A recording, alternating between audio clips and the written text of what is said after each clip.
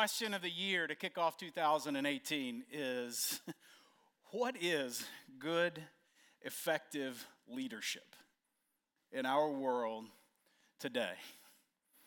It's a question that's on probably all of our minds in one way or another. When we look at people who are in the public eye, whether that's in politics or business, entertainment, education, or even just on a personal level as we look at ourselves, and what does it mean for me to be a leader, and how do I lead at work or on my team, in my community or at home? What makes a good, effective leader?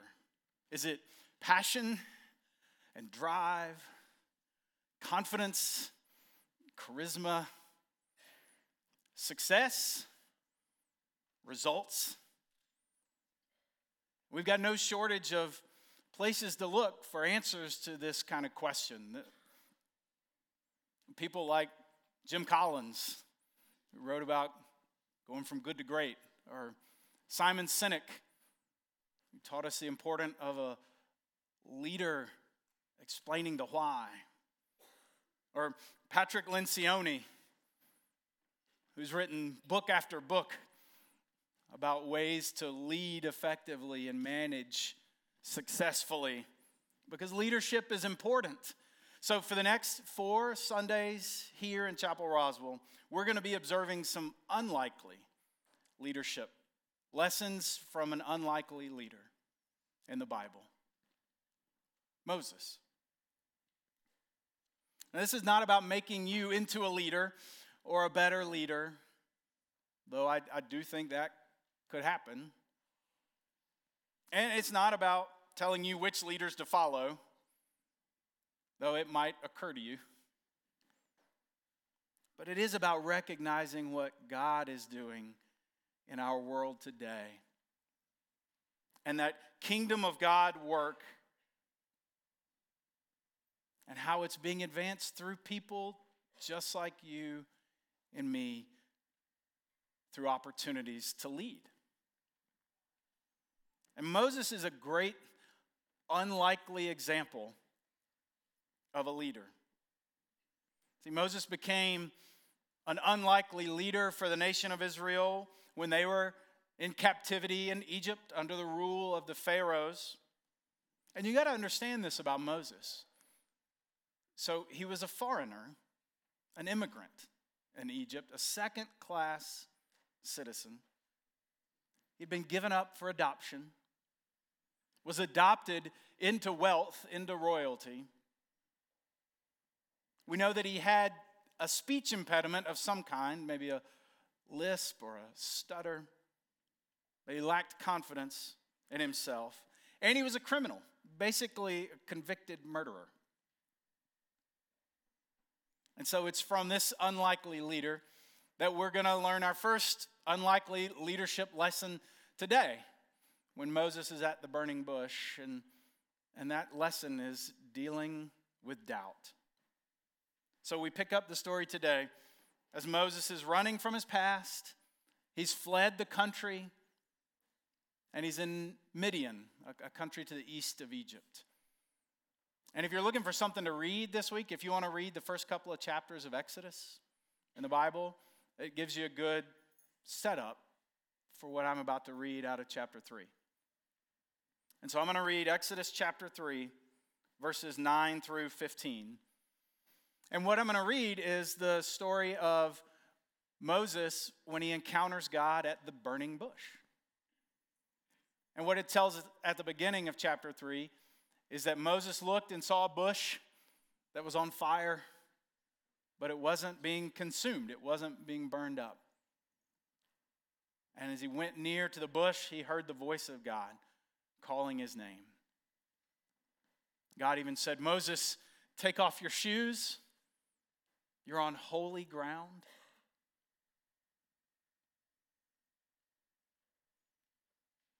Which caused me to pause for a second and think about the last time that I was so overwhelmed by the presence of God that I felt like I was on holy ground.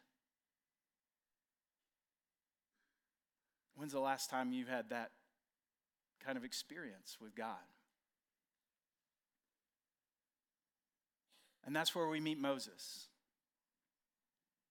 In the story that we're going to read from today, it's at the burning bush. And God speaks to Moses starting in verse 9. And this is what he says. God says, "Now the Israelites' cries of injustice have reached me. I've seen just how much the Egyptians have oppressed them. So get going. I'm sending you to Pharaoh to bring my people, the Israelites, out of Egypt." But Moses said to God, "Who am I to go to Pharaoh and to bring the Israelites out of Egypt?" And God said, "I'll be with you. And this will show you that I'm the one who sent you. After you bring the people out of Egypt, you will come back here and worship God on this mountain." But Moses said to God, "If I now come to the Israelites and say to them, 'The God of your ancestors has sent me to you,' they're going to ask me, 'What's this God's name?' What am I supposed to say to them?" And God said to Moses, "I am who I am. So say to the Israelites, 'I am has sent me to you.'" And then God continued, "Say to the Israelites, 'The Lord, the God of your ancestors, Abraham's God, Isaac's God, and Jacob's God, has sent me to you. This is my name forever, and this is how all generations will remember me." So at that burning bush, Moses encounters God. And the first thing we hear that God says to Moses is, "The cries of the oppressed people of Israel have reached my ears." God has heard the oppressed Israelites' cries. And so God says to Moses, "Go, I'm sending you to Pharaoh to tell him to let them free." Where is the oppressed, the abused, the neglect that breaks God's heart today? Whose cries for help, for relief, for justice are rising to the ears of God in our time?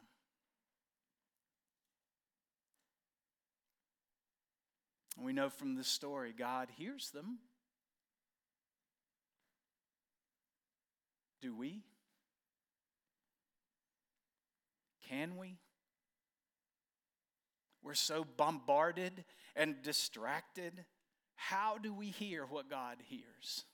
How do we hear the voice of God? There's so much noise that passes for news in our world. We need the quiet in order to hear. I went with my family for this past week. We took a vacation. We got away, and we went to a part of our world that's quiet. And man, it got dark early and quickly. And when it got dark, because no street lamps, no headlights, no signs, buildings with windows lit. It got dark. And when it got dark, it got quiet. And I got to admit, that was an unusual experience for me right now. But it's amazing when it's quiet and still what we can hear from God.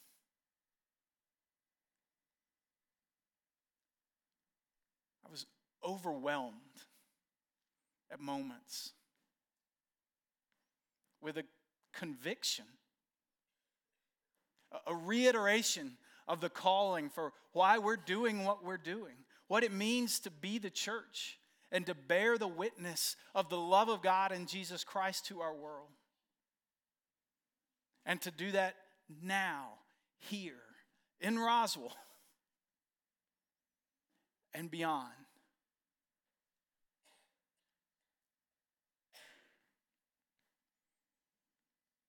And then I started thinking about the fact that that was such an unusual experience for me, to be able to have that kind of quiet and still and peace. Because typically there's distractions. And so I started thinking about all the things that distract us from acknowledging and being in the presence of God. The still and the quiet, to hear the voice of God. And then it occurred to me, sometimes I wonder if we don't prefer the distraction over the traction that God wants to gain in us and in our lives. But you know, the thing about Moses is perhaps Moses' biggest distraction was himself. His own shortcomings, his mistakes, his self-doubt that had driven him out of the country, living in a sort of a personal exile. And when we meet Moses in his story here in chapter 3, we find a guy who's recently married. He started a family. And he's working his job one day when he catches a glimpse of the presence of God and hears the voice of God calling his name. And God says to Moses, I've heard their cries, the cries of the oppressed. And I'm sending you to lead them out of captivity and into freedom. And then here comes the doubt. Because the first thing Moses says back to God is, whoa, who am I? Why me? I can picture Moses running down the list of all the things about him that disqualify him as a leader, that make him unworthy to be a part of what God is calling him to do. Moses' self-doubt, remembering that in Egypt he's a foreigner, an immigrant. He's got no standing, no voice. Of course, the reason he's a foreigner is because one of his ancestors, Joseph, brought the people of Israel to Egypt in order to survive a famine that would have wiped them all out. So it was actually the preservation of the Israelite people that brought them into Egypt. And then Moses sees himself as a second-class citizen, an Israelite in Egypt. Even though the reason they were second-class citizens, the reason they were being oppressed is because they were being fruitful. They were growing in number. God's people were beginning to gain presence and being acknowledged and recognized. And then the Pharaoh acknowledged and recognized them as a threat, which is why they were being oppressed. And then he was put up for adoption by his mom. You know the story? She put him in the basket and sailed him down the river. But the reason she did that was because all of the male children were being put to death because the Israelites were a threat. So she put him up for adoption to save his life, to give him a shot at having a life. And then he's adopted by the daughter of the Pharaoh into a family where he didn't belong and didn't fit and was different. But it was in being part of that family that he gained the training and the experience, the education and the exposure to people that he was then later able to come back and use when he goes to see the Pharaoh. God had been working all along in Moses' life and in his story, and even in all the things that he thought disqualified him and made him unworthy. And he murdered an Egyptian, which is why he fled the country. But the story tells us that he did that because he was defending an Israelite who was under attack. And so here's this most unlikely of leaders being called by God. And then when we take a step back and look throughout the scriptures, you realize that's how God works. Paul wrote in 2 Corinthians that it's in my weakness that God's strength is put on display. It's not because I can do it all. It's because in the places where I can't, where I'm weak, where I suffer, where I struggle, where God's presence is shown. And look at Jesus. When he called his first followers, his disciples, he didn't call the cream of the crop. He called common, ordinary, everyday people. But he called people who needed him and wanted to follow in his way.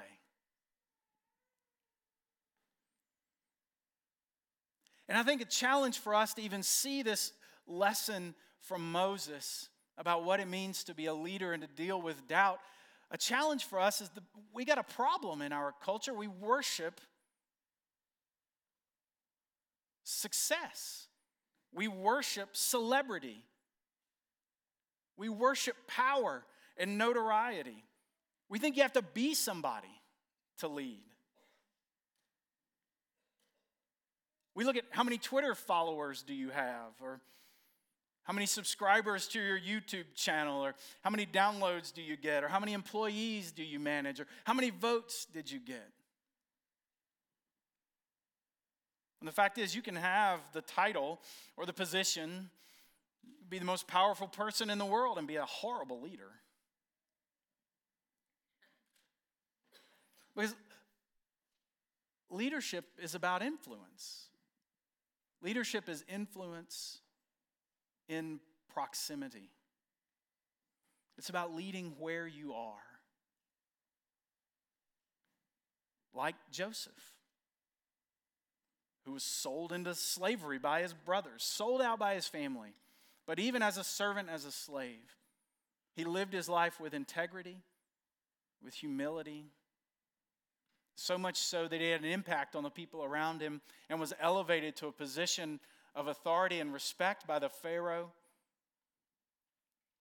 And then even when he was falsely accused, continued to live a life that honored God.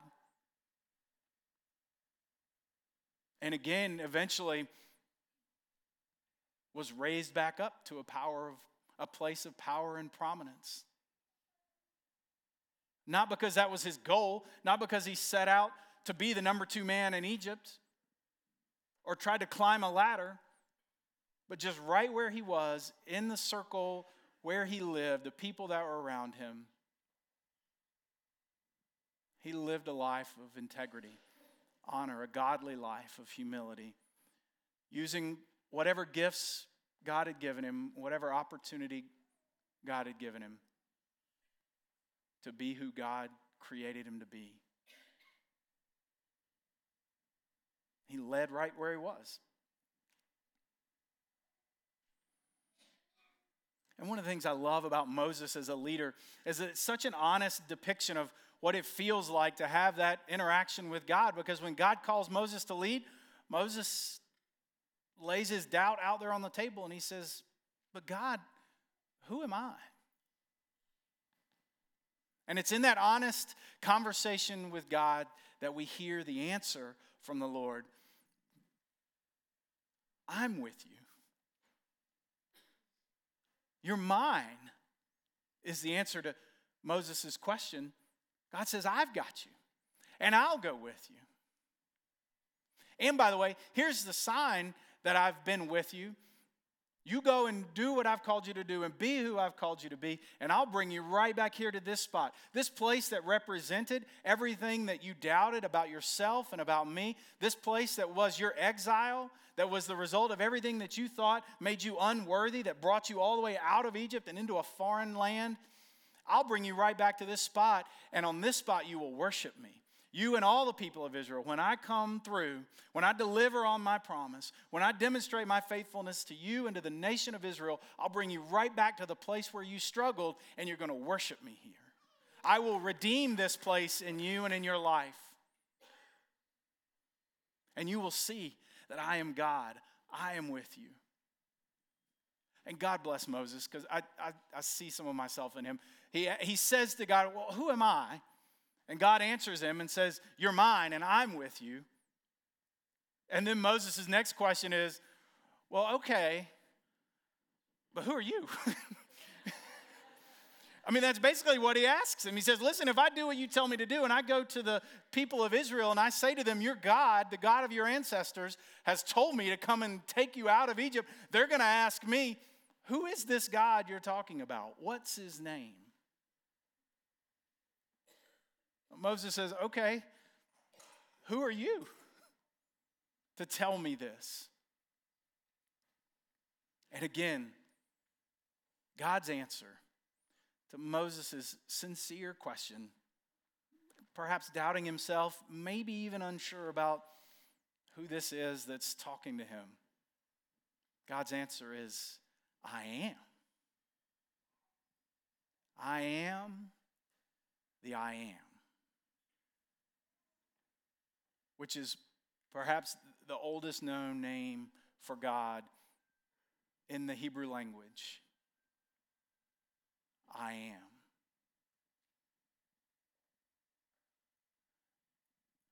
God says, I am the God of their ancestors, of Abraham, Isaac, and Jacob. I am the God of creation. This is my name now and for generations to come, forever. And in the moment of doubt, Moses receives the affirmation from God that the one who's calling him, the one who's sending him, even though he feels woefully ill-equipped and unworthy, that one is the I am. Brothers and sisters, the voice of God is still speaking and calling you and me today. If we can hear God above all the noise and the distractions. And God is saying, I hear their cries. So get going. I'm sending you. And we say, but wait, who am I? And who are you? And God says, I am. I'm the God who spoke over the chaos of time and space and brought forth light and life. I'm the God who we now know brought captive Israel out of Egypt and into freedom. God says, I am the I am, the God who sent his son Jesus, who came to walk among us and make the way to set us free. All of humanity, all of creation, free to have life, to know life at its fullest. God said, I am the I am. I'm the God who gave us his Holy Spirit, that we can live into life, not just for me or for you, but that we can be part of the whole world coming to life, set free from oppression and abuse, injustice, hatred, violence. The I am is the voice who calls us to lead right where we are, to be a part of the work of Christ, bringing life and freedom. The I am is the answer to all of our doubts and our fears. God said, I am. God's saying to you and to me today, I hear their cries. Go set them free. And he says, I go with you because I am.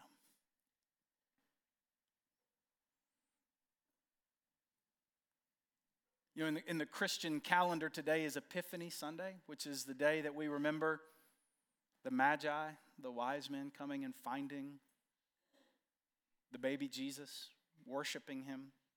They represent, in a sense, the world coming to know Christ as the Savior, the Messiah, acknowledging and honoring him.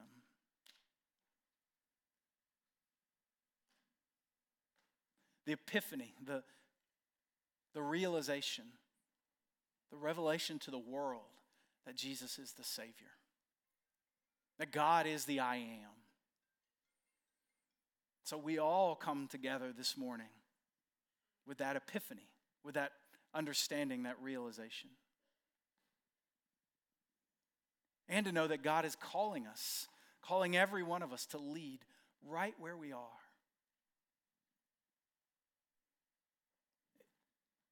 In spite of our insecurities, our doubts, our shortcomings, our mistakes, because they're there, we all have them. But to know that God works in spite of that and in the midst of that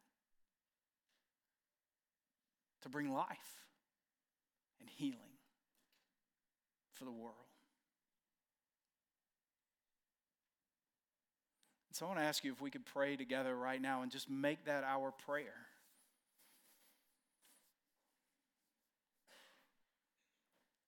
That we, you and me, that right where we are, that we could hear God's voice calling us to be a part of the work of Christ. And in that way, lead. No matter how big or small we may think our circle is, but to lead with confidence in the name of the I am. God, here we are. We're your people, the work of your hand, your creation. Every bit of us, with all the dings and nicks and flaws, insecurities. And as we enter into a new year, we're looking ahead. In so many ways, it seems uncertain. And there's so much noise. But God, we say together this morning that we want to hear your voice. That we want to go in your way. The way that leads to life, life everlasting.